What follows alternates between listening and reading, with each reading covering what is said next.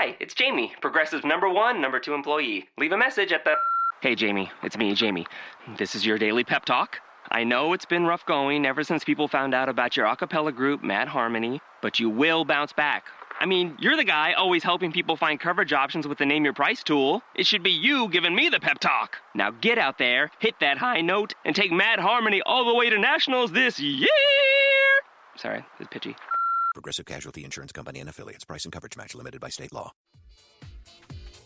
Love. Loss. Clowns. I'm talking with Alison Crane and Todd Faulkner about their spooky, charming show, Uncanny County. We've got goofs, we've got scares, we've got secrets aplenty, including something Alison has never told anyone before. Bet that got your attention, huh? This is Radio Drama Revival.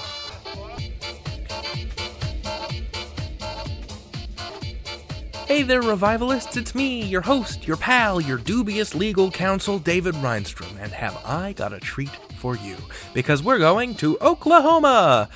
Not the Oklahoma of Rodgers and Hammerstein, no, but the Oklahoma of Rogues and Hammer Horror. Yes, that's a stretch, no, I don't care. Uncanny County is a love letter to the eerie Southwest, where series creators Todd Faulkner and Alison Crane grew up, and we'll talk about how their backgrounds influenced the show after I play our feature. So, what is Uncanny County? It's a spooky anthology show, inspired by The Twilight Zone and Twin Peaks, but with its own particular off-kilter sense of humor. The piece I'm going to run today is called Coulrophobia. So, I scare pretty easy, and I found this very enjoyable, so do with that information what you will. Oh, right, so coulrophobia, that's a big old $4 word, ain't it? Well, settle back, get yourself a Coke, maybe some helpings from Oklahoma's official state meal, which includes but is not limited to fried okra, squash, cornbread, barbecued pork, biscuits, sausage and gravy, grits, chicken fried steak, pecan pie, and black-eyed peas, and enjoy, because coulrophobia is just another way of saying fear of clowns. Enjoy the piece. See ya in about 28 minutes.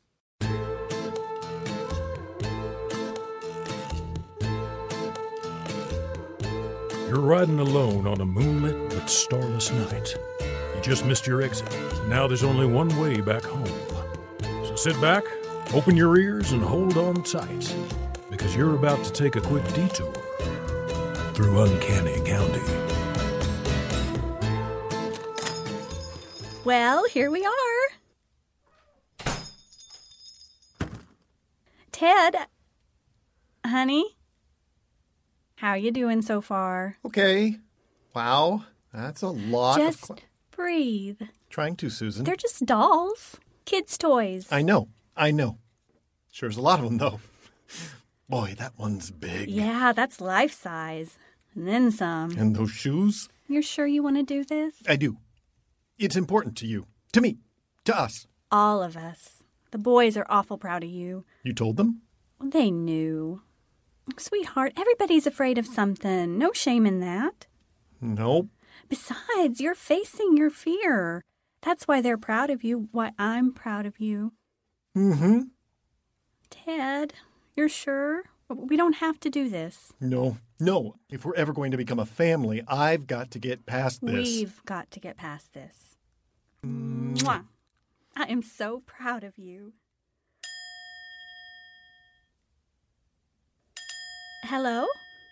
Hello? Hello? I'm coming. What can I do for you? We'd like to book a room. Seriously? Everybody else booked up? No, I don't think so. Teddy's Motor Lodge got the bed bugs again? No. We want to stay here. I see. And what exactly is the purpose of your visit? No purpose, just a visit. Why do you ask? Have you taken a good look around here? We have. We sure have. Well, then it may not surprise you to learn that we're not exactly the go-to locale for a romantic getaway. Nevertheless, Buddy, is it? That's what's on my name tag. We'd just like to book a room. That all right? Reckon it is. Free country and all. Earl! Jesus. Earl, take them to room 32.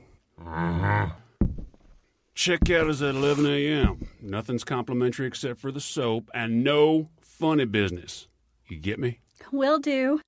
I mean, won't do. Funny business.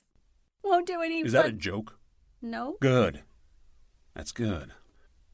I hope you enjoy your stay with us at the Clown Motel. The Clown Motel.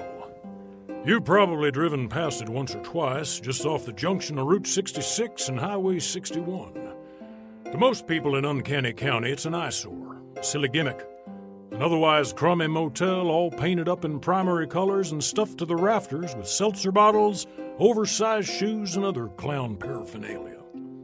But to those who suffer from coulrophobia, a paralyzing fear of clowns, the Clown Motel is a freestanding, three-dimensional nightmare. Ted Kreider has come here tonight with the new love of his life, Susan Pasternak, herself a professional clown, so he can finally conquer his irrational fear and they can begin their new life together. Assuming, of course, that his fear turns out to be irrational. Hold your horses, darling. I'll be out in a minute. Why don't you just climb into that big old bed? Big old clown bed. How you doing out there? I'm okay. Holding the fort. Ted, honey, it's not too late to... No, I'm committed. Fully committed to this course of action. Besides, it all seemed a little silly after dealing with those weirdos downstairs. He was a bit odd. What is that guy's deal? Huh? And the other guy, the giant. Like this place isn't creepy enough. It's not creepy to everyone, hun. I know. Sorry, hon. It's okay. You still doing okay on your own out there? Yep. Like I said, checking in was so surreal. I'm kind of getting past it now. I never thought I'd say this, but all this clown stuff seems a little less scary. Really? That's wonderful. Yeah, I mean, except for that one painting by the window. And the other one. And the other one. I'm good. I'm sure you are, but I think you've been alone long enough.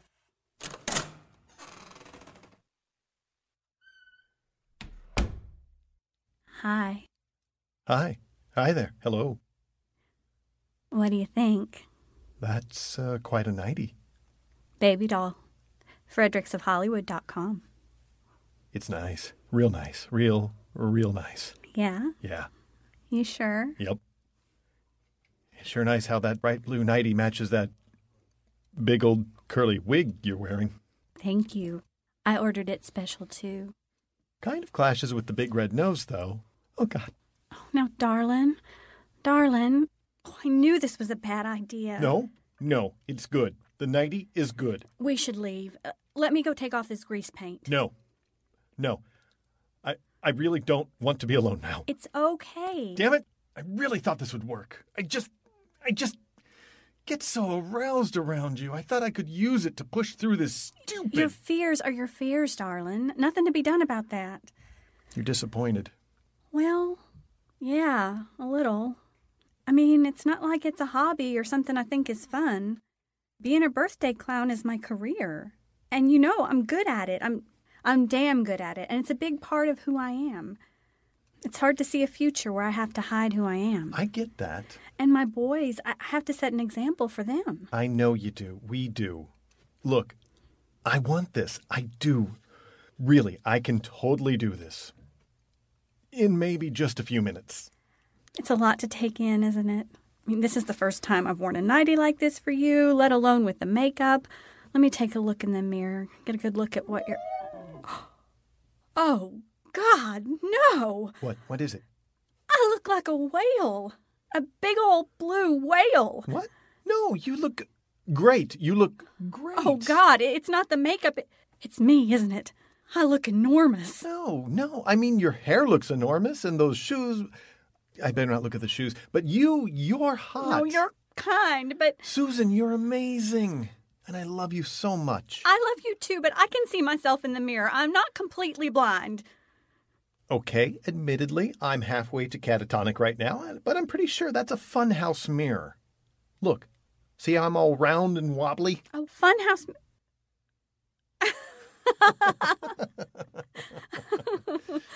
Aw. Come on. If we hurry, we can get home in time to take the boys for pizza at Shotgun Sam's. What's your hurry all of a sudden? I think we ought to at least take a few minutes to try out that big bed. That big clown bed? That's the one. Really? You're up for it? Oddly enough, I am up for it. Oh. Oh, well, I guess you are. Now, come over here. Oh, I love it when you're all manly. And I love it when you're all... you... Oh, Ted.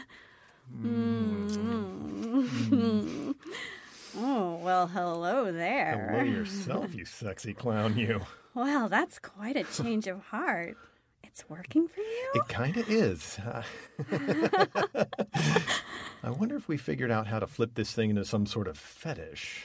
One way to find out. Oh. Oh. Oh, yeah. It's definitely flipping.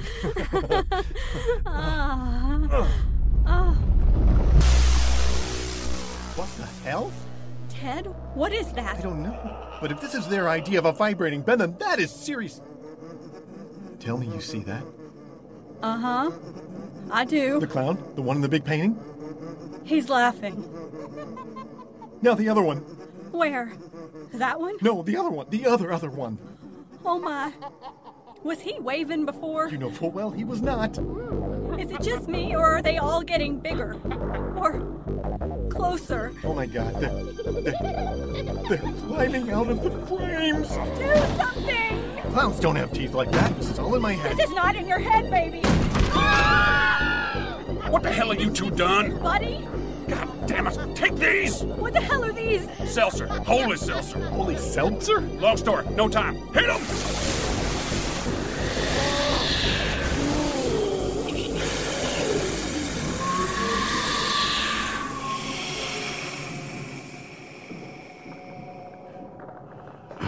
I told you to. No funny business. What the hell was... What's that on your face? Why are you made up like Put that? down the seltzer bottle. I will take it off when I'm good. Be gone, evil clown spawn! Oh.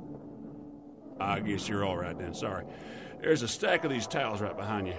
And you might want to put on some more clothes. Yes. I might well want to. I'm sure it's none of my business, but, the hell will you two It's do? personal. I understand that. What goes on between two consenting adults in the privacy of their own... Oh, never mind me. What the hell is wrong with you? Why would you put such a horrifying freak show into somebody's private room? Everything okay? Any other breach? What are you talking about? You'll have to excuse Earl. He's got no tongue.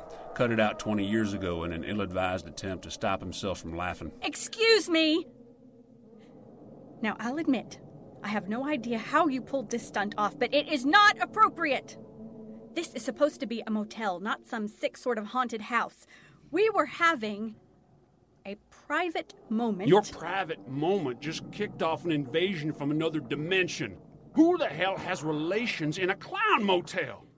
It's a long story. Never mind, Missy. Why don't you and It's your... Susan. All right, Susan. You and your... Ted? You and Ted here get those frames off the wall and you break them. Bust them to bits and throw them on the bed. Why? Well, you see, if just one of them things finds a way through, they'll just keep coming. On and on, just as long as they think it's funny. Maybe longer. This is ludicrous. You actually expect us to believe that those clowns They are not clowns. Not in the way you think of them. They're worse. Excuse me, buddy. Why is the clown bed smiling? And why is it suddenly just a big clown? Earl, get back. Earl! Oh my God! Got him! It's holding him on its lap like a... Ventriloquist dummy. Hurry, get your tickets now. The fun will never end. Just ask my little friend here. What's he saying? Kill me. Well, that's not very funny, but okay. resurrected. That was hilarious! Oh, you think that's funny? I'll show you funny!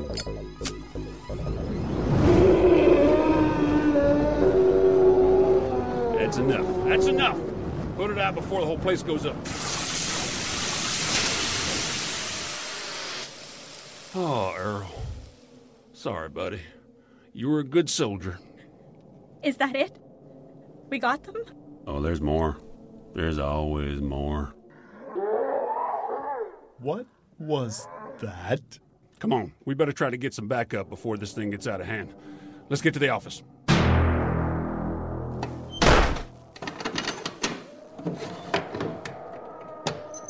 You're sure it's safe in here? As I can be. After the last time, we had it blessed by every sort of holy man on the planet. You saw what happened with the seltzer. They won't come in here.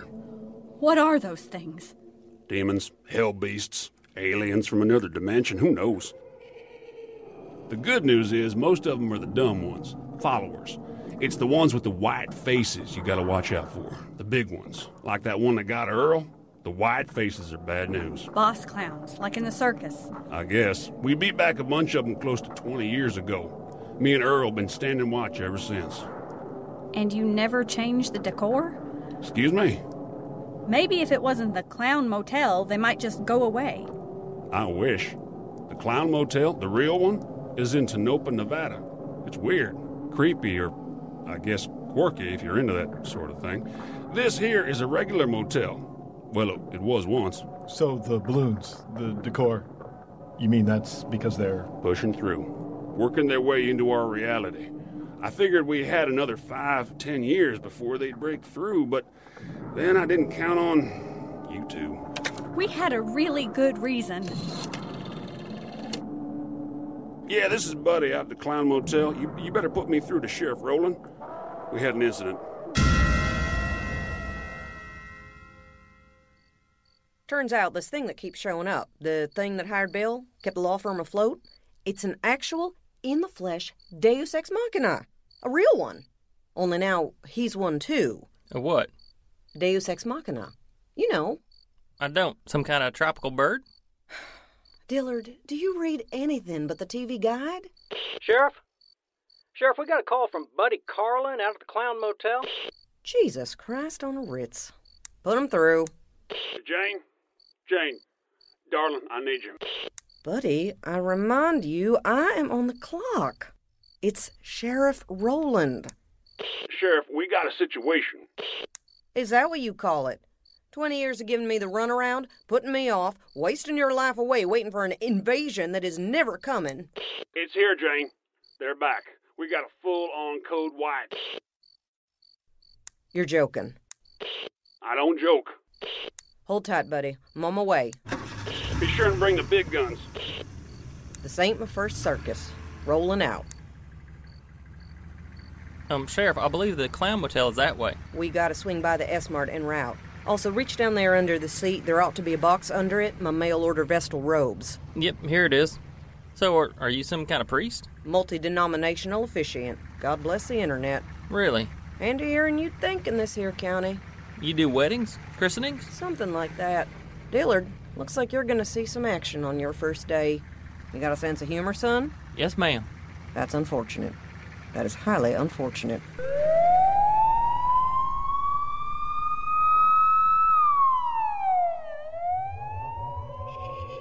You got any weapons in here? Nothing to speak of. More seltzer. That was the last of it. Crosses, silver bullets. None of that works. It needs to be clown stuff. Holy clown stuff. I don't believe it. Don't matter what you believe. It works. Besides, there's always the failsafe. Failsafe. 32 canisters of propane in the back room, sitting on top of a metric ton of chemically enhanced fertilizer. Jesus. Well, that's a worst-case scenario. Besides, we blow this place up. We don't know. Hell, we might just be kicking open the door and laying out the welcome mat. Sheriff Rowland will bring weapons. Until then, we wait. We're safe in here, and they're bound within the walls of this motel so long as the one who opened the barrier is still standing. So they're going to kill me and Susan? No, the one who first opened it. That was me, 20 years ago. How? Trying to impress a girlfriend. I was a funny guy. Started reading to her from this ancient book I'd picked up at a yard sale. A book that I thought was merely a collection of long-forgotten practical jokes. Jesus, I hope they were funny. Ted! Laugh your ass off, man. You hear that? I don't hear nothing. Exactly. Son, what's it look like out there? Anything moving? What do you mean? The dolls. All the dolls on the front counter. Are they still there? You mean the ones over by the ones that were over by... Oh, God. Wait. You hear that? Where's it coming from? My desk. Hold on. I got a gun in this other... No, don't open it! Ah, stupid. One gets through They and... just keep on coming. Just as long as they think it's funny. Just keep coming. One after the other. How do they all fit in that drawer? God damn it. Help me close it. Thought you said they couldn't come in here. They shouldn't be able to. We should be safe. No, look. You were right. They're starting to smoke. They're catching fire. They're catching fire.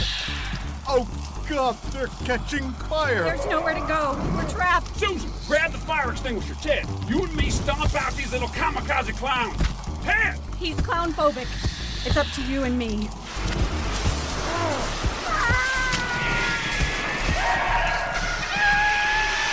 It's no use. There's too many of them. Where's the boss clown? There's always a boss clown.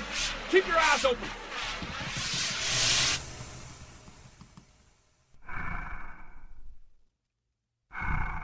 He's right behind me, isn't he? Oh, my God. It's the one from the lobby. He's 5 times as big as before. That's conservative. Ted, slowly move away from the door. Did you bless the glass in the door? Can't say we did, son. Of course you didn't. Ted, no! Buddy, let me go! He's dead. Now, whatever you do, don't watch. Ted! You bastard! He'd have killed you too. Believe it.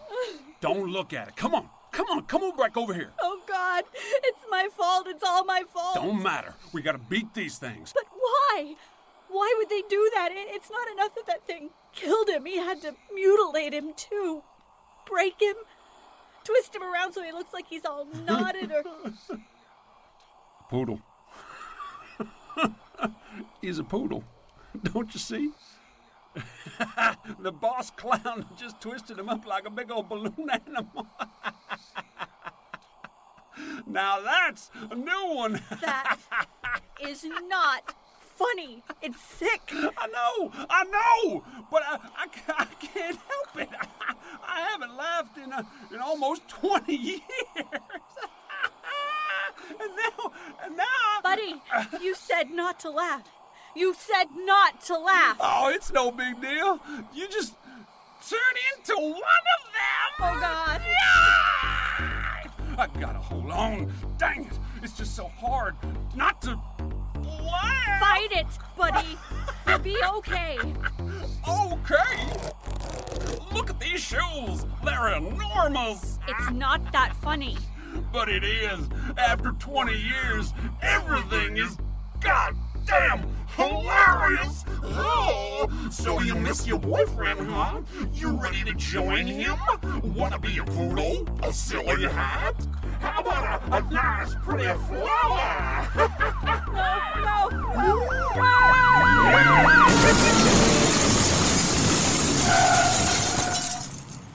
Hands in the air. No funny moves. Look at the size of that clown. Is it dead? Reckon it is. Burn it to make sure. Buddy, where are you? What's the situation? Miss, are you or are you not a clown? It's complicated. That's good enough for me. Wait. Don't move. Is that another one? Oh, buddy. They got him. He laughed. I'm sorry, darling. I'm holding on, but hanging by a thread. Oh, buddy. We never can catch a break, can we? You were right. They came back. I don't care who was right. Oh, I missed you, darling. No time for that now. Watch out, there must be hundreds of little ones around here. Reckon they're afraid of me. You bring the seltzer? 2 cases, plus this here tank of highly holy helium, and a little surprise. Dillard?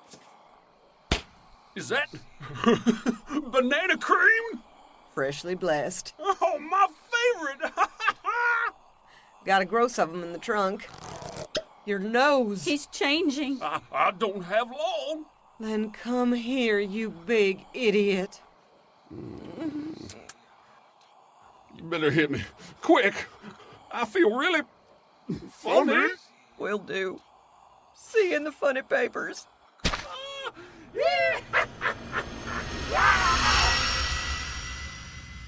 He's gone. Released. But he's still gone. Buddy said if anything happened to him...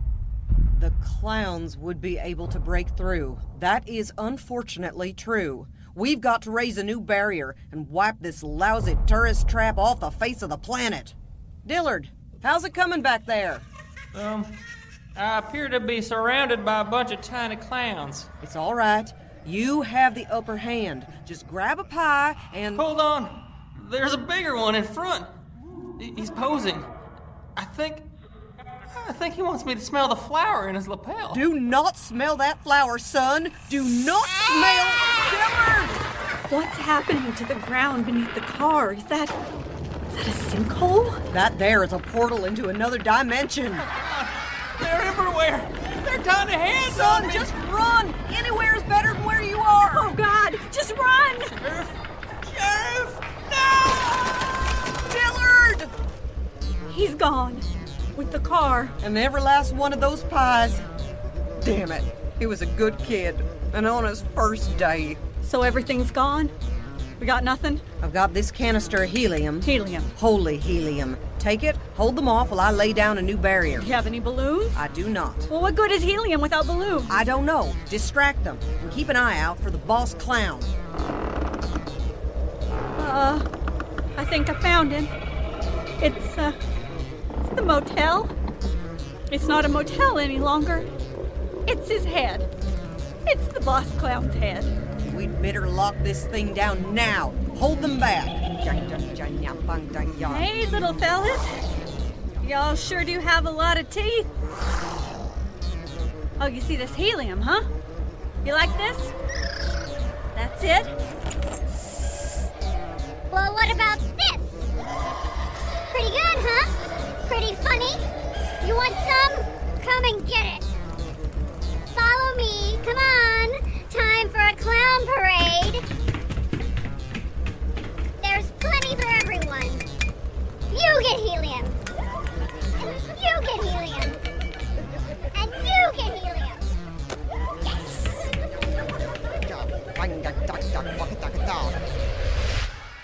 That's it. That should hold. Now we just gotta deal with the stragglers. And the giant boss clown whose head we're inside right now. Please lay off the helium. I am trying not to laugh here. Wait a tick. That don't smell like helium. That's because it ain't helium. The propane. From downstairs. But it's fail-safe. Looks like the joke's on them. Run! Before we go. Any of you clowns got a light? See you in the funny papers.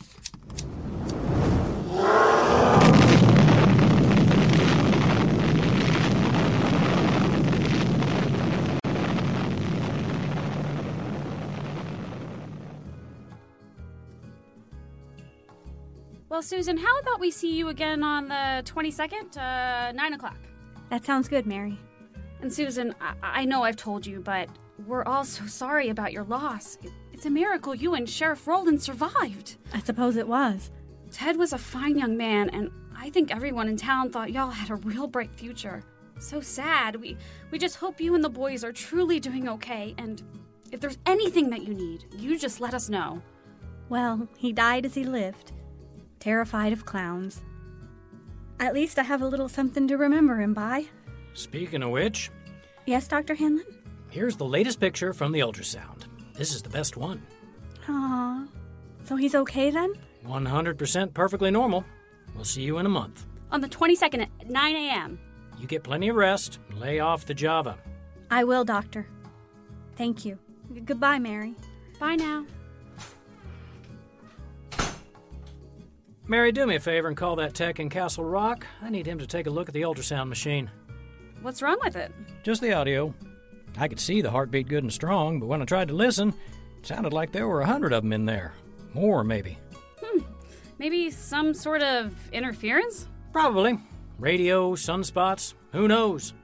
Heck, at one point I could have sworn I heard a calliope. Comedian Stephen Wright once joked that he'd gone to a clown funeral and all the mourners showed up in the same car.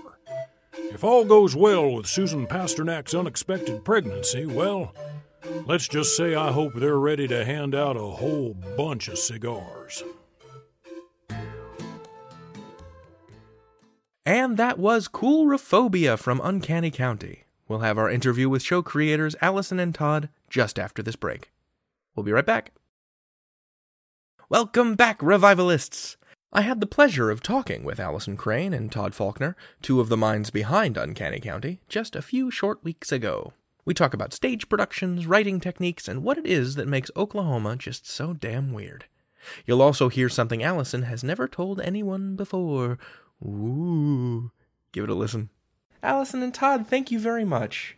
Welcome to Radio Drama Revival. Thank you for having us. We're very happy to be here. So, Todd, Alison and I were talking while you were setting up about how she lives in Astoria. You live in Manhattan, correct? Yes, that's true. But neither of you are from New York originally. You're both from the Oklahoma City area. Yep. Yeah. And earlier, we were talking about how, Todd, you're from Edmond, Oklahoma. Yes, true. And Alison, you're from Oklahoma City. Yes. They're very close. Edmond's basically a suburb of Oklahoma City. It's just kind of on the north side of it. But is it kind of a Tony suburb? Is that what we were getting at? What kind of suburb? Oh, sorry. Is it kind of like a posh suburb? Yeah, it certainly has that reputation. I assume it is still that way. It certainly was when I was in school. I was kind of, probably on the lower income side of those who lived in Edmond. But there was a lot of money in that town, and it was good for the schools because it fed into the arts programs and creative writing, and even the beginning days of video production, and it shows you how long ago it was. And theater in particular, we put on very large scale productions and things like that. So there were certainly some advantages to being there for sure. And Alison, you grew up in OKC? I did. I want to hear about where you both grew up, because Uncanny County seems to really be about the weirdness of the place. And Alison and Todd, you've both said in other interviews that there's a kind of embodied contradiction in Oklahoma as a place. I've never been to Oklahoma, so if you could enlighten me and enlighten the listeners about what that means, what it feels like to be in Oklahoma, and what some of the weirdness of it is. Todd? Do you want to? That just sounds like a very big question. Yeah, okay. Let's narrow it. So, Alison, you've said that there are a lot of embodied contradictions in Oklahoma, in that it's like really, really homey, but also extremely dangerous because it's in the middle of Tornado Alley. Yeah. What are some other contradictions of that place? Yeah. Well, like you mentioned, the weather is apocalyptic at times. So while there's at least for me, having grown up there, there's a sense of comfort and coziness. There's also this sense of awe, because tornadoes are a regular occurrence. And now apparently earthquakes are a thing. They were not when we were growing up. That is something that has started in the last several years related to fracking. But yeah, it's pretty crazy. But also just kind of contradictions in the people, it's a very conservative state, very religious, and yet you can also meet, there are also some of the most, liberal, creative people there that I know. You'll find people that harbor very strong judgments about things and people, but will still give you the shirt off their back. Sure. And that goes in both directions. We don't mean that in the sense of right people, conservatives judging against liberals. It could be liberals, it's whatever. It's true. But there is a real strong sense of community. Absolutely, of community. Yeah. But it's a very religious area. And, I would be remiss not to mention that. I mean, that is one of the things that the state, and the people there do take a great pride in. And yet there is still a certain mysticism at the fringes. As I'd mentioned before, as a kid growing up in the 70s, you half expected to see Bigfoot walking across your backyard. Sure. Yeah, you've both said in interviews, I don't remember which one of you said this, but growing up in Oklahoma gives you a mind that's open to extreme possibilities. I think whichever of us said that, I still agree with that. I think it was Alison. Probably because that's an X-Files reference. Oh, so is it? Okay. It was probably me. So Uncanny County is kind of this confluence of your two particular styles. And tell me if this is a mischaracterization, but it seems like, Todd, you're more the horror movie buff, and Alison, you're more the weird paranormal buff. Like, you're more Twin Peaks and X-Files. And Todd, you're more traditional slasher horror? Or where do your genre preferences go? I would say more supernatural horror. I enjoy a decent slasher film, but I'm much more grounded in the, Sam Raimi, John Carpenter. Of course, Halloween is a slasher film, but there is a supernatural element to it. But I was thinking more of The Thing, the big extreme Evil Dead. I like my horror big and apocalyptic. Okay. But yeah, I think that's a pretty good characterization. There's certainly some overlap. Sure. I also love the X-Files and Twin Peaks and all that, and that influences me from time to time. But yeah, I'm much more I'm the guy who will pull the obscure horror reference and sneak it into the script somewhere. So you're more like H.P. Lovecraft. Alison is more David Lynch. Yes, I am. That's definitely a fair comparison. Sure. Okay. And Stephen King. Stephen King's huge for me. Cool. Let's go back to the beginnings of this project. So before this, the two of you have both been working artists in New York for a while. Todd, you and your wife co-wrote and you produced Exorcist Local 667, a web series about an objectivist exorcist named Edwin Lang. And Alison, you've done a couple things for the New York Fringe. I just thank you for sending along the script to The Abduction of Becky Morris. I want to talk about that later. But the both of you were doing independent creative pieces. And could you give a quick gloss of the plot of The Abduction of Becky Morris? It is about an Oklahoma State trooper's wife who is pregnant and starts having these crazy dreams about a boy she went to high school with who was a little bit obsessed with her. She becomes obsessed with him and with finding him, and ends up going on kind of a crazy journey. She's having kind of a crisis, getting ready to have a baby. Her life is changing, and I don't know. I don't want to give away too much, but yeah. Sure. So how did I understand that the two of you were united by a Doctor Who ringtone? Can we go into that story? Well, that's the funny thing, because we grew up in, both in the Oklahoma City area. I'm a few years older than Alison, about, I don't know exactly, 5 to 10, we'll say. And we had never met, came up, just slightly different times. I think she started getting involved in the scene about the time I moved on to Chicago and then Dallas and then ultimately New York. But one day, she was doing a show up here, I believe, with a friend of mine who I met, a friend from Minnesota, who's also one of the producers of Uncanny County, William Frankie. Mm-hmm. And she had mentioned she wanted a Doctor Who ringtone, and just coincidentally, Bill had heard the other day, I was like, I made a Doctor Who ringtone, because that's the kind of thing I talk about. Do you still have that ringtone? Oh, yeah. What is the ringtone? It's just the... Oh, okay. I think I have a few of them, actually. That's the kind of geeky thing I do for fun. But anyway, he got us in touch, and we, looked on Facebook, and we're just like, oh my God, we know all the same people from Oklahoma, and started chatting, and, talked about working together for a while. I had seen both of her Fringe shows, and, was immediately a fan. And it took us a while, but eventually Alison was like, all right, we're doing this, and started, kind of a group collective, which she was calling Route 66 Rodeo. Mm-hmm. And that led to us writing some one-acts. Do you want to tell them about that? Oh, yeah. So I think Todd and I are both really interested in Americana. And I thought it would be... as a way to keep the theater company that we started, working and doing stuff, I thought we could have a series of readings of one acts that we would write. And I wanted the one acts to be inspired by American roadside attractions. Okay. And so we had a reading at Christmas time of, was it 3 or 4? 3. 3 Christmas. And it was actually you, me, and Bill. Yeah. And it was 3 Christmas pieces inspired by American roadside attractions. And our executive producer, Jessica Walker, is my best friend from the 2nd grade. I saw that. Also from Oklahoma. Yeah, and she's in finance, and she just was really a fan of our work. And after hearing the Christmas plays, she said, "You guys need to do these as a podcast. They need to be a podcast." And we were like, "Huh." We've been kind of brainstorming about other things we might want to do, and one of the things that had come up was like kind of a Oklahoma Southwestern Twilight Zone thing.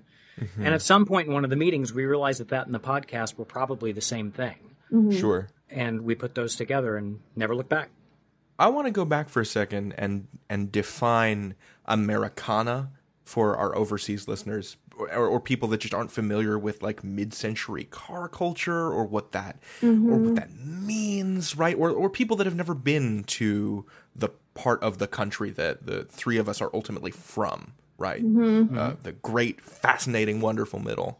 What is Americana? And what is the weirdness of that Americana that you've chosen to focus on? Well, the old Route 66 runs right through Oklahoma.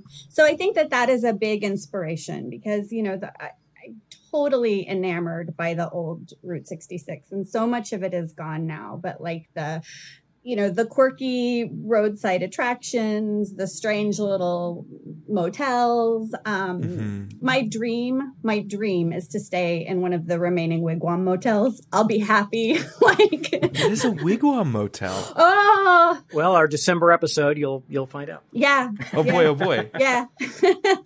So listeners will have heard by the time when they're hearing this interview, they'll have heard Coolrophobia. I want to run that in the first half of the episode. Is the Clown Motel based on a real place in Oklahoma? It is. Actually, not in Oklahoma, though. Not in Oklahoma, but there is actually a real Clown Motel. It's in Tonopah, Nevada. Okay. If that's not creepy enough, a Clown Motel in the middle of the desert, and obviously it's not creepy to everyone, it's creepy to me. Mm-hmm. It's right next to an ancient, creepy cemetery, and it's just somebody apparently recently wrote a book. A journalist went in there and lived there for a month and wrote a book, hoping he survived a month in the Clown Hotel, and I'm dying to read it. But yeah, it's a real place. And when Alison started the idea of doing the one acts, that was the first idea I had, was to do something about that. And what I came up with was this weird little sort of romantic comedy thing that happened there. In this weird backdrop. Mm-hmm. But I couldn't quite make it work initially, and I ended up doing a totally different story for the reading. But when we went to Uncanny County and started going into that direction, I thought, you know what?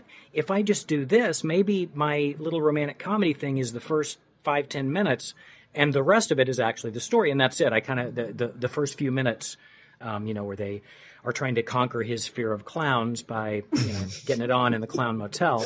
That was kind of the original story. It went in a very different direction in my original idea. Sure. But basically up to the point where the portal is opened before they actually get down to business was the original story idea. And then I took it into my weird brain. So you've got the writing credit on that episode, but it sounds like the writing process is a lot more collaborative. It's not just like Todd takes the script and then it's done. What does the writing process look like for an episode of Uncanny County? It depends on the episode, but generally what we do, we'll draft it. We come up with a first draft, and, Alison's and my first drafts are really, and Nicole, my wife, who is also a writer on the show, it's really about probably a 5th or 6th draft. A lot of the time we're, quite meticulous and really try to bring in a finished product when we can. We bring it to the, a round table. We either send it around and let everybody read it, or we actually pull some of our favorite actors in and kind of read it out loud. That helps us a lot to see what's really landing orally, as well as just, what we see on the page. Make sure we're really telling the story with just sound. And then, we sit around and the writers trade notes and thoughts, and we don't always agree, but It kind of steers us into a position on a rewrite where then we go, we tackle it again. We generally bring it in for another reading. And usually by then we're pretty close to go. Cool. Some take longer than others. Some take more passes. Coulrophobia came out and was pretty close to the finished product the first time because I think everyone was scared of clowns and just didn't want to think about it too much. But why are clowns? Is it so? I've never seen it. I've never read it. Is that why Americans are scared of clowns, or are clowns just terrifying? It's the Uncanny Valley effect. That's exactly what it is. And of course, our name, Uncanny County, comes, is kind of derived from that. If any of your listeners are not familiar with the Uncanny Valley, what that is kind of, I hope I described this right. For example, with like a robot, there is a certain point. Now, if you were picturing on a graph, it's a line going up, and it becomes more and more realistic. And then at a certain point, it becomes so realistic but not real that it's completely disturbing, and that line shoots right back down and is horrifying. I think the Uncanny Valley, if I'm remembering right, is that the y-axis is attraction, and the x-axis is similarity to a live human being. Yeah. I think that's right. And so just before you hit, like, the topmost point in that graph, there's an enormous dip. Mm-hmm. And at the bottom of that dip is a human corpse. That's exactly right. The thing that is most like a living human, but is somehow not. So it's completely disturbing to you, and that's right, and that's the valley. And then I guess at some point, if you get past the horror of that, it eventually becomes so realistic you can't tell the difference. But yeah, I think clowns, they probably fall into that. I mean, full disclosure, I'm not really scared of clowns, but I do know some people who are. And it's very real. I mean, I think it's the white face, it's the red around the mouth, the exaggerated mouth and eyes. It just kind of it brings out that I think a certain animated corpse-like. I think in some people's in their lizard brain, it kind of activates that, and it's just involuntary. It's like some people with spiders or. My thing is teeth. In one of the episodes of Exorcist's Local, Edwin and Marguerite are walking around New York, and just that ghoul sort of comes up behind them and patiently waits to be zapped. Oh yeah. God, do I with the makeup job so that like it's just nothing but like a huge shark smile. Yeah, that was actually my favorite makeup job in that. It's a great makeup series. job. I just hate that so much. I just hate teeth so much. Yeah, and that's I don't know where it comes from. It's so exaggerated, but it's like normal teeth, except they're pointy, but yeah, huge and just out of proportion, and it's just disturbing. What informs fears? Like, how much of it is cultural, and how much of it is like lizard brain revulsion? Ooh. Because I think some of why we're afraid of clowns is partially because the white grease paint makes them look kind of like a dried up corpse, but also partially it's because we've been taught, at least I've been taught, that clowns are spooky. Right. Mm-hmm. So to what extent do you believe that fear is cultural, and to what extent is it just an innate human response to stimuli? I'm not a psychologist, but You're not? Not yet. That's it. That's season it. Season 2. But I would say as writers, you both kind of plumb the depths of the human psyche to determine what's scary and what's funny. I think it's both. I mean, I think it's to what extent I certainly couldn't say, but like I said, I'm not scared of clowns. I've been told my whole life they're scary, but they don't scare me. So I think I don't have that lizard brain response to a clown. Never found him scary as a kid. Sure. Maybe that means there's something wrong with me. That's entirely possible. Well, I don't think that it's like an innate thing to be afraid of clowns. Right. Well, Alison, what were you going to say? Well, I think that people have a lot of the same fears, which may be innate, but those innate fears manifest differently based on the culture that you're in. Mm-hmm. So, for example, that anxiety dream that you have where like you're taking a test and you're not prepared for it, like that's a very common dream. However, there is a specific variation of that dream that actors have. It's where you show up for a play and you've never learned your lines or you don't have a costume. So it's they're throwing you on stage to do the play and you have no idea what's going to happen. Exactly. So instead of having the test taking dream, actors have that particular dream. Mm-hmm. But it's manifesting the same fears. Like you're having anxiety about something, and your brain is acting out that anxiety in a symbolic way. So you may be really afraid of something, and those fears, clowns may be the embodiment of those fears for you. Or if you're Todd, something else may be the embodiment of those things, because you're not clowns aren't that thing. Right. With me, it's deadlines. That's what No, I think that's right. I mean, I think that, that they're certainly shaped by society. I mean, myself, I don't really have any classic traditional phobias. I mean, I don't like heights. I get uncomfortable up there. Maybe I have that a little bit. But I have day-to-day neuroticisms that, if I let them run, I can just lose my mind with worry and with, imagining the worst possible things going to happen if my, kid babysitter is 5 minutes late coming back from the park. Really just irrational fears. We're talking completely irrational. And I do find ways to kind of channel that into the writing. And for whatever reason, making these completely irrational things reality and coming up with what the worst thing that could happen in that kind of a situation, the other ones kind of go away, which is kind of interesting how it's therapeutic to create these horrifying monsters so that, I can, sleep better at night. That's cool.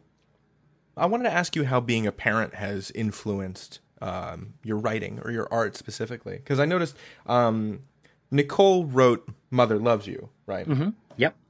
Which, for those of you that haven't heard it, should we give the game away? The twist comes in the first minute or two, right? I would say she finds a way to kind of run her children's lives. Yes, the main character. Yeah. And not just in the moment, but potentially their whole lives. And yeah, I think I assume where you're going with this is I think that absolutely came out of her experience as a mother and seeing people try to be that helicopter mom and her trying to avoid it. And, let our son just be who he is and do his own thing and make his own mistakes. I've noticed there's a lot of like real dark satire, especially in that episode with the death penalty reveal at the end. Yeah. That was just like oh boy. Listeners, I cannot wait for you to listen to this episode. But I'm wondering, has dadhood similarly influenced the way that you approach writing kids? Huh. I mean, how old is your son? He's 6. Okay. And I'm just trying to think. I don't think I've really touched on anything with that as of yet. So I couldn't say. I can tell you how it's affected me as someone who has grown up absolutely loving horror films. Mm-hmm. Okay. And loving to read those things is that, have you seen the movie The Mist? I have not, but I've been hearing about it for forever because apparently it's got like an incredible audio adaptation. I've heard that too, but I haven't heard it, and I thank you for reminding me. I'd like to check that out. The novella is great, and it kind of ends in this great ambiguous thing that is quite wonderful. When they made the film, they're like, you know what, we need something more than that. Mm-hmm. And Frank Darabont came up with an ending, and King was like, oh my God, that's just, apparently he loved it more than what he came up with. And it's dark. I mean, it's dark. And when I saw this thing when it came out, 10 years ago or however long it was, I loved it, and I thought it was brilliant and dark and horrible. Now that I'm a father, I can't watch it. I can't watch the ending. I can't watch that movie. Is again. The ending of that the main character kills his wife and kids because he thinks the mist is coming? That's it. Yep. I can't. And then watch it clears, and they would have been saved if he hadn't. They would have been them. fine. That's exactly right. And I can't watch that. Yeah. And so I don't know. I mean, perhaps it makes me a little easier on the characters that are children. I do have a couple of stories in the pipeline that I think could be influenced by that. But yeah, I think where it's really opened me up as a writer is really feeling, and I think hopefully getting across on the page and in the piece, the fear of loss. Okay. And the sense of just hope and those things that I think have influenced my life a lot more now that I have a kid. Interesting dichotomy, but it's like I think I'm a lot more hopeful individual. Okay. But again, because of my brain working the way it does, I fear the worst, and I have these, you think about these horrible things happening. I think I saw somewhere that your dad was a state trooper or a law enforcement official, some kind in Oklahoma. He when I was real young, he worked for the sheriff's office. Okay. And then he became a detective for the local police force in Edmond. Ultimately, he was the assistant chief for a while, and then went back to being a detective. And then he just got into business, and now he's totally doing other stuff. But yeah, he was a policeman for a while. Did you ever do ride-alongs with your dad? No. He wasn't really a patrolman. Okay. So that in itself wasn't really an option. I did get to go with him around a lot when I was very young. I don't really remember a lot of it. But, obviously nowhere where there would be any sort of danger. But I would get to go hang out with him at the station and things like that from time to time. Because there's a lot of law enforcement stuff in Uncanny County. Like Sheriff Rowland and her deputy show up a lot. Yeah. Although it seems to be a different deputy each time because something terrible always happens to the deputy. Is it a different deputy? It's always his first day. That's right. We're playing a little long game with you, but sure. Oh, that's right, because you'd said that there's kind of like a continuity thing that you're playing with, right? Like the whole universe could end, and Sheriff Rowland could die, and then you roll it back. That's right. We have recurring characters. At this point, really, it's just Sheriff Rowland and Deputy Dillard. And there's a reference to Bill, right, being a Deus Ex Machina. Oh, he's referenced. Bill. He's referenced in a couple. Exactly. He hasn't appeared again, although he may, now that we have a Deus Ex Machina in our pocket, if we write ourselves into any corners, hey. But yeah, we do refer to, there are Easter eggs throughout where, it is somewhat of a shared universe. Okay. But by the same token, what we've told our writers is it's all a shared universe, but if your story dictates that the world ends, then the world ends. Okay. It can start again next episode. Doesn't matter. It kind of gets down to this new thing I've read about in conspiracy web, the dark corners of the web. There's a thing people talk about now called the Mandela effect. Okay. And it refers to the fact that, like, this author had kind of come up with this realization that so many people she knew were convinced that Nelson Mandela had died in prison in the 80s. Okay. And yet that he hadn't. And then that there are all these other kind of things where the collective consciousness believes something, but it's really not what happened. And it kind of gets into seeds of time travel and, perhaps there are time travelers and they're going back and changing things, but there are remnants left behind. I things see. Like that. So I'm not saying that's what we're doing with Uncanny County, but that's one explanation. Gotcha. So it's not that people are confusing Steve Biko for Nelson Mandela. It's that there is a universe in which Nelson Mandela died in prison and someone went back from the future to fix it, and we're still seeing those ripples.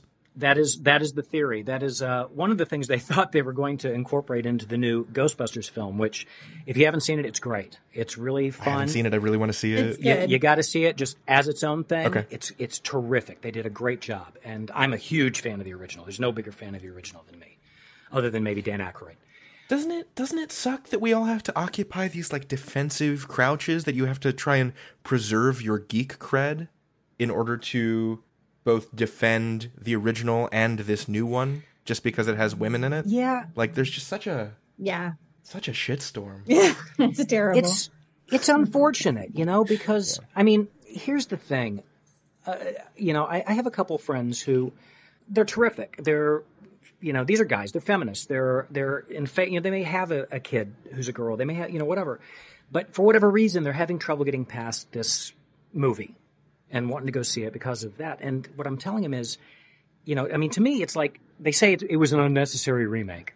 Okay, well, fine, but they're going to remake it anyway because it's Hollywood and there's money on the table. Mm-hmm. So they're going to remake it. Why don't we be happy that they remade it in a way that now a little girl can watch that and go, "Oh, that's awesome.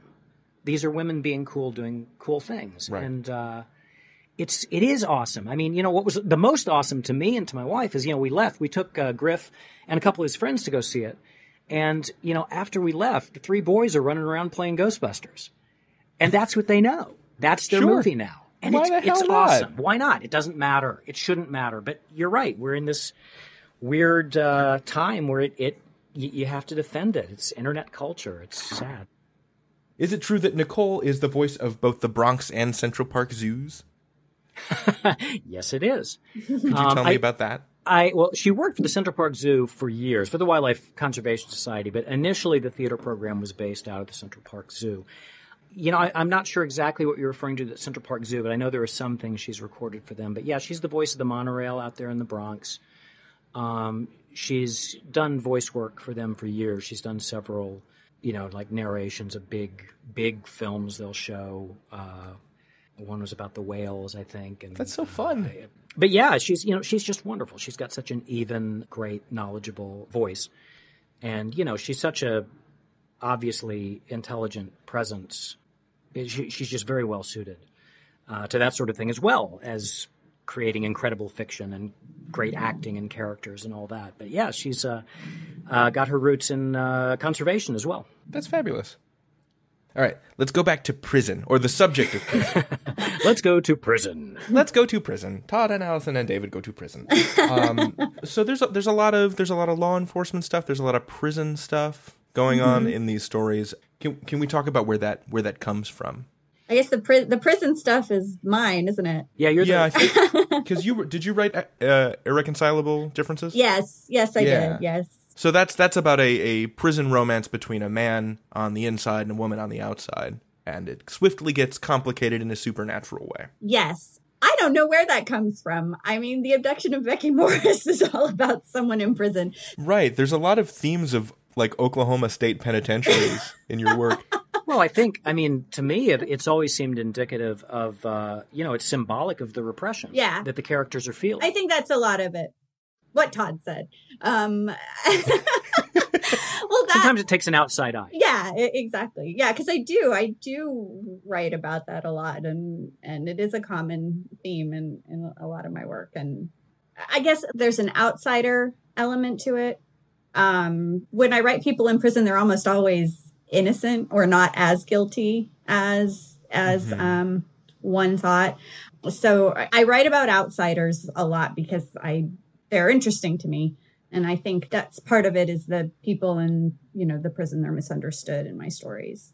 And also, I'm really, really fascinated by women who fall in love with men in prison. That's just a fascinating psychological thing to me. I was going to ask about that. Yeah, because it begins so Irreconcilable Differences begins with a marriage between the inmate and this woman on the outside. Was that influenced by the woman that married Charles Manson a couple years ago? No. Or just there's a whole history of that. Yeah, right?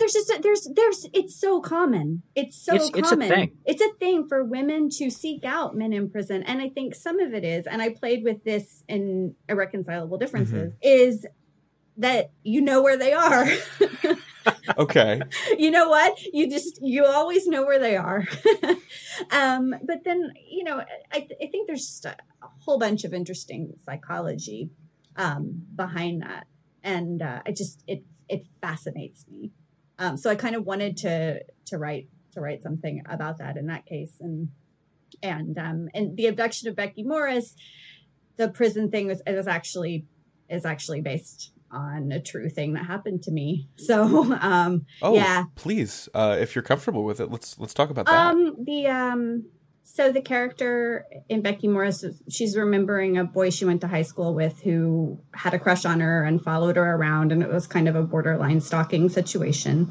And then years later has a dream about him and really wants to find out what happened to him. And obsessively research him. And when I started the play, it was actually many, many years ago, I had a dream about this boy who had a crush on me in high school, and I wondered what happened to him. But this was sort of before, this is like in 2000, so that there wasn't Facebook. It wasn't quite as, it wasn't as easy to track somebody down then. And I wrote the first 2 scenes of the play, and then I just let it be for like 10 years. Okay. And then I started thinking about that play again, and then I thought, well, whatever happened to that guy? And he wasn't on Facebook, and I was like, well, what kind of person wouldn't be on Facebook? And for some reason, like, do not ask me why I did this, but I went to the Oklahoma Department of Corrections website, and there he was. Wow. Yeah. Well, now you know where he is. Now I know where he is. And it was for a pretty minor offense. It wasn't what it was in the play. But anyway, That just got me started on the play again, and I just cranked it out. It was like, because I had sort of stopped when I was writing it, where I was like, I have no idea what's happened to this guy that she's looking for. And then when I got that, it was like, oh, of course.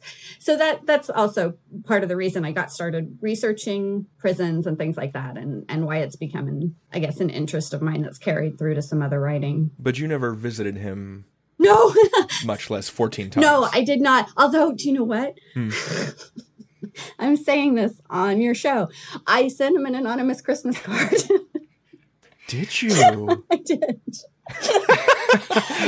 Well, it was anonymous. It was anonymous. It's not now. Because I felt so terrible about it, because I really did feel like I wasn't kind to the guy in high school. I didn't, I'm an awkward person, and I didn't know how to address that attention. And so I kind of ignored him and just wasn't kind to him. And I felt guilty about it for a long time. I don't know why I did it, but I did.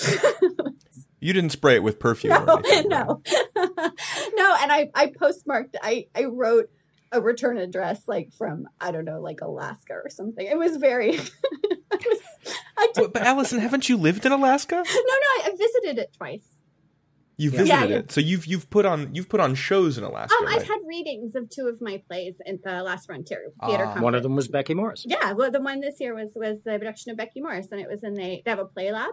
Sorry, where in Alaska was this? Valdez, okay. Yeah, and actually, I found out that Alexander from Greater Boston also had a play in the play lab there many years ago. So, that's fabulous. Very cool. Small world, I know, right? But yeah, I don't know why I did that. It's a great story, though. Did it give you a sense of closure in any way? Do you feel better about it? I think it probably, if he even got it, it probably just confused the poor guy. You know, so I... As long as you didn't put a nail file in it. I have a quick question about abduction of Becky Morris. This has nothing to do with radio theater at all, but there's a bit in the stage direction that's during a dream sequence where Becky is handed a baby in swaddling clothes, and then it turns into an octopus that tries to strangle her. How did you do, is it a puppet? How did you do that on stage? We had an octopus puppet, and so... That you operated? Yeah, it was just a hand puppet. So ultimately, because we were doing it in the Fringe on no budget, we were like, how do we do this in a way that's doable? And so we got an octopus hand puppet, and the Target employee brought it out like swaddled up like a baby. Right. So it was actually just a baby-sized puppet. And so then he handed it to me, and then, the tentacles could just pop out of the baby blanket and strangle myself with my own hand dressed as an octopus. That's great. That's a question basically just for me. Since nobody listening to this podcast, except for you, Todd, right now, has read this script. Right. So they're just like, what the hell? Well, but it gives you an insight into the glamorous life of an actor in New York City. Well, I think strangling yourself with an octopus puppet. Yeah. Because Alison, I think you said one of the reasons that you got into podcasting instead of mounting fringe shows was that you spend $10,000 on a fringe show that, 200 people see. They're 200 incredible and influential people, but it's still not a ton of eyeballs. Right. And then it's done. It's over. It's done. I mean, I do want more for the plays. Like, I'm still working on them, but, they're a lot of work, and, getting someone else interested in them and, producing them. I mean, it's a big undertaking. And this is a thing where we write our work and then we get it out there. And, we've had 60,000 downloads so far of what we've written. So it's like, congratulations. It's much more, thank you. So it's much more, we get our work out to a wider audience, and it's much less expensive than, like hiring an octopus from somewhere. Well, and there really is no limit, because, there is also an octopus in one of the episodes, a giant octopus. That was mine. What is it my was deal? yours. What is my deal you with have octopi? a thing with octopi. But of course, you do that with sound, and, you've got to be a little creative and spend a little time making it sound right, but you put it in everybody's head, and they see it, and they see it their own way. And, sure, you're not limited. You can do anything. Do either of you know Stan Freberg? Mm-mm. I'm familiar. He died a couple of years ago. Right. I actually, before I was the host of this show, I did a retrospective for Fred. And there's a bit that he does where a television executive is asking him, like, radio, why would I want to advertise on radio? And Stan, like, takes him through it, and he says, look, I'm going to drop a 5,000-pound cherry onto, a mountain of whipped cream the height of Mount McKinley in the middle of Lake Michigan. Classic bit, yeah. And then he does it, and he says, now, see if you could do that on television, right? Well, now, the downside is, though, when you're writing something like Coulrophobia, and you have there's no word for it but idiocy, to write a line, something along the lines of, they open the drawer and out pops, one by one, an army of tiny clowns.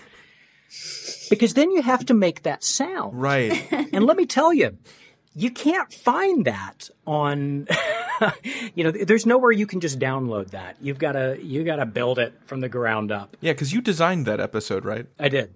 And boy. You did that to yourself. You wrote that episode. That's why I said it was idiocy to write something like that. I'm going to beat myself up about that one forever. I'm not really, because I love how it turned out. Yeah, no, it was actually a lot of fun to design. But yeah, there was a point, I hit a wall on that episode, and I was like, oh my God, how the hell am I going to do this? And, it worked out. But no more tiny clowns jumping. Well, actually, that's not entirely true. Don't box yourself in. There's a chance. Many more tiny clowns.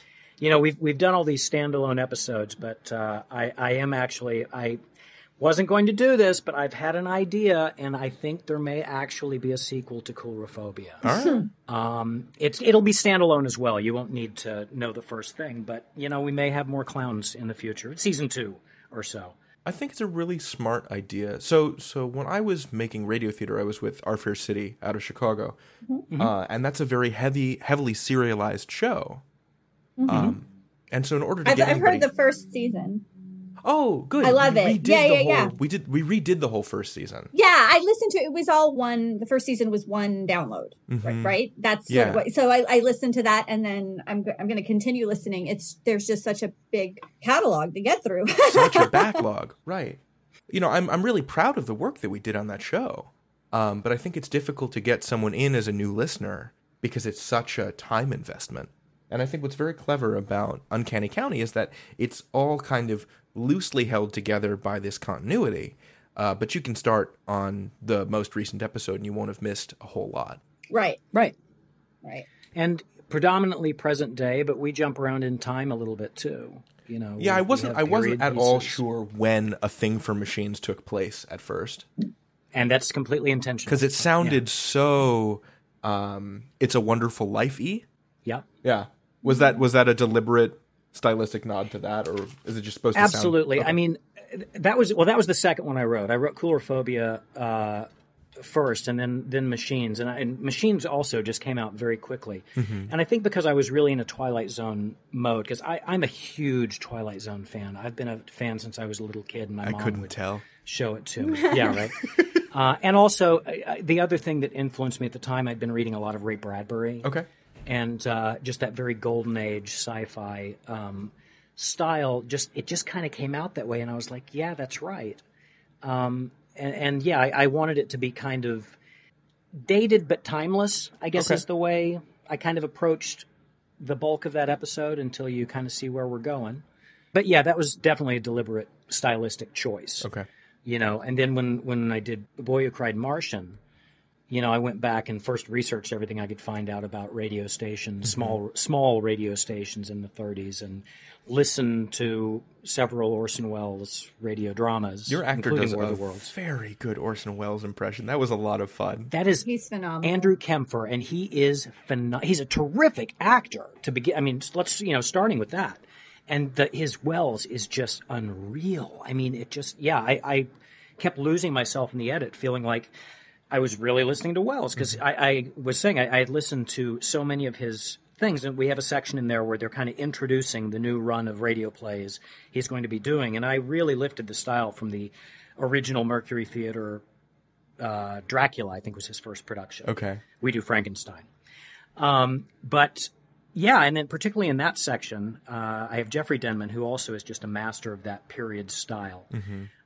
And then he's doing the intro, and then Andrew starts doing his good evening and the intro, and it's him. He's phenomenal. I can't say enough the episode would not have existed had we not discovered Andrew Camphor, because I had the idea and I was like, I'm not going to write this unless I know I have an Orson Welles. Sure. And boy, did we. He was great. Mm-hmm.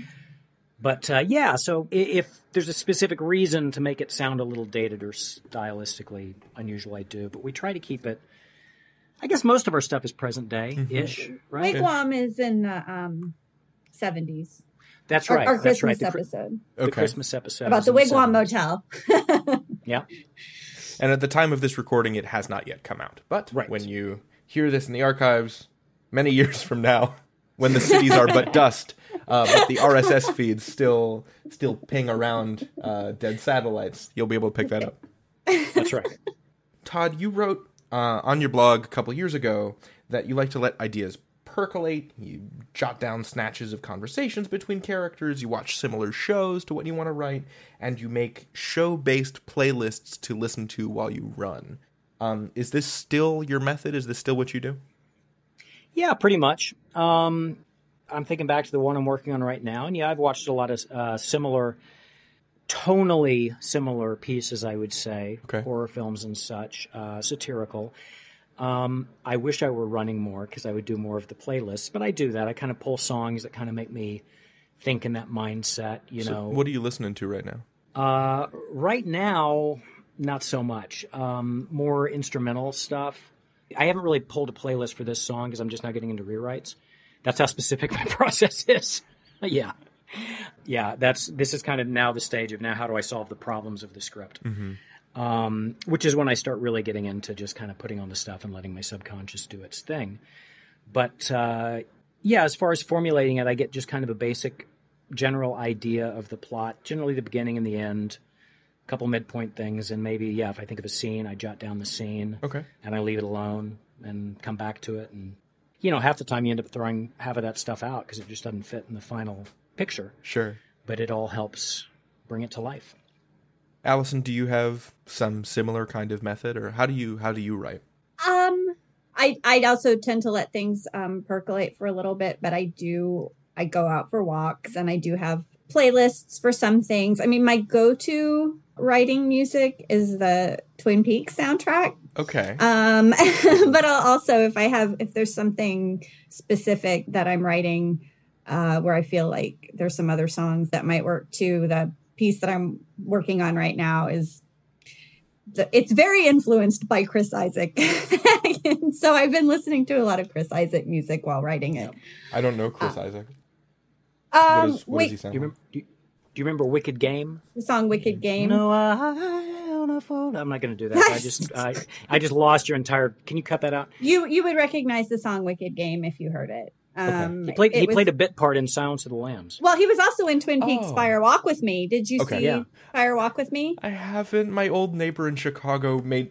so I've only watched the first season of Twin Peaks. Mm-hmm. I was going to watch the second and then watch Fire Walk with Me with James, and then we moved to California. Well, you better get on it because there's a third season coming out. Oh, that's right. Yeah. That gum you like is about to come back in style. Yeah. But yeah.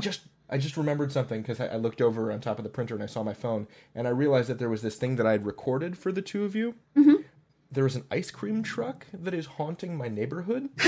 Nice. I mean, I live kind of by a school, but it always seems to come by on days when school is not in session. There are no children around, and it just has this very creepy calliope. So I'm gonna play this recording. Haunted you can hear it. ice cream truck. I like it.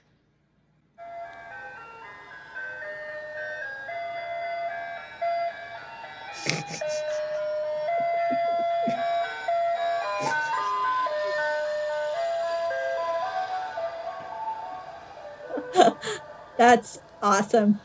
You realize that thing is being driven by a clown, right? Right? Well, so here's something. So I actually ended up talking to my girlfriend at the end of this recording. Let's see if you can hear it. I just realized the name of that ice cream company. It's David Ice Cream. And then I stopped recording, and then she came up to me and was like, "Don't you want me to put ice cream in your body?" And I was like, "No." Oh. So my new least favorite thing is the way that an ice cream truck calliope seems to be extra subject to the Doppler effect, because I held out my phone near the window, and that thing was passing at like 10 miles an hour tops, right? It's an ice cream truck. They do not travel fast by design. And like it got really, as it passed the window, it just seemed to get really flat. The sound seemed to, like the music suddenly seemed to bend and distend as it passed by, and it just scared the bejesus out of me. That's a creepy sound. Yeah, amazing. Anyway, that one's free. Thanks. All right. Thanks. I'm not making fiction right now, so you can have that if you want. Hey, haunted ice cream truck. I think there's something there. Definitely. There was more in that Choco Taco than Clint ever expected. A universe of pain. It's funny to hear that you write to Twin Peaks soundtrack, because I it's not surprising, but I don't mean that disparagingly. I just mean because of your love of the show and because I think it's a great one. I used to write to it also.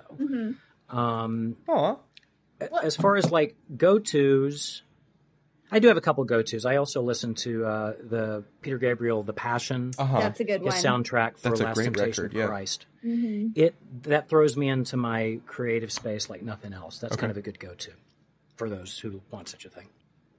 Oh, Alison, I wanted to ask you about witchy things. Okay. I read that you are somewhat into astrology. Am I? It said that it was your guilty pleasure was reading horoscopes. Oh. Is that no longer true? Oh, no, I guess I have no idea where you found that, but yeah, I do. It is my guilty pleasure. I do like reading horoscopes. But you wouldn't necessarily say that astrology is like one of your big capital I interests. I think it definitely used to be more like when I was in college and grad school. I was very interested in astrology, but I still read my horoscopes. I have several that I read. What's your sign? I'm a Pisces. Okay. What did the stars tell you the other day? Let me look at my favorite one. Let me just pull it up here. I enjoy Astrolutely by Penny Thornton. I love that name. That's why I'm laughing. She's a British astrologer, and I think that she's a really famous one that does astrology for the royal family. I think I might be making that part up. This week for Pisces, the devil's in the details. Much of this year may have found you trying to separate fact from fantasy, and in the process suffering from a kind of terminal inertia. That's true. Once again, Saturn and Neptune play an equal part in events, thrusting you from one side of the fence to the other. Even if you feel life is plain sailing and you know what you want and how to go about getting it, there is sure to be something that you have not thoroughly examined. Okay, and does that feel true? I feel like some of that is true, yeah. I felt an inertia-ish for a while. Okay. What does it say for Libra? Yeah, what's Todd's? Let's see. Decision-making, as we know, is not always Libra's forte. That's true. You may know what you want, but faced with the prospect of so many possible outcomes, you cannot bring yourself to make a statement. You have something of an excuse to defer a decision at the moment. Saturn and Neptune are angling Mercury, the planet of dialogue, debate, and travel, making the going misty and murky. Ooh. Okay. Do you feel like that's true?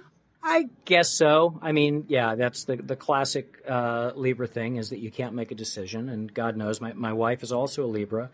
And, we kind of feel like marriage is basically one person asking the other one where they want to eat until one of you dies. Oh, no. Because we never know. We have a whole process we go through to pick the restaurant. It's kind of funny. David, what's your astrological sign? I am a Leo. My birthday is August the 10th. The week ahead for Leo. All right. If it's broken, fix it. That's what it says.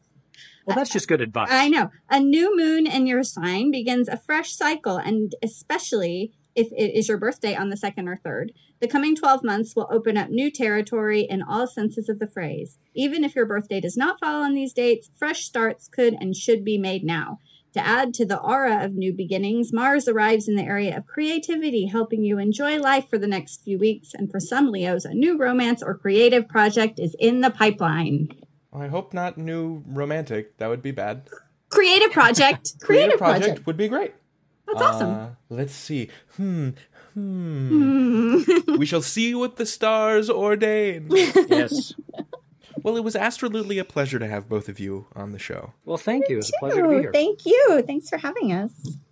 And it was an absolute pleasure to have you as our guests listening in on that conversation. But now, I reckon I hear a distant rumble. And that ain't no fracking-induced earthquake. It's a stampede of credits! Our theme song, Danger Did You Do, is by DJ Stranger Danger of Oakland, California. You can find his work on SoundCloud. Our guest producer for this episode and the several that preceded it was Eli McElveen, who is just goddamn awesome. Eli, thank you for filling in for Matt in the month of August. You can find Eli's audio fiction work at albasalix.com. That's ALBASALIX.com. Our researchers are Heather Cohen and Monique Boudreau, who like to sit around the fire swapping lies that grow bigger and bigger until they grow hair and skin and teeth and walk off with your food when they think you ain't looking. I see you, lie beast, don't think I don't. Our line producer is Matthew Boudreau. And I'll say this, Matt isn't scared of clowns. Clowns are scared of Matt. I once saw him break a 2x4 with a look. True story. Our executive producer is Fred Greenhalgh, born in a tornado with a mic in each hand. He came out recording, and he's been that way ever since. I'm your humble host, David Reinstrom, and I'm pleased to report that Alison's horoscope for me came true. Look for a new and wonderful creative project this month. Thanks for listening, and remember, I'm telling you stories. Trust me.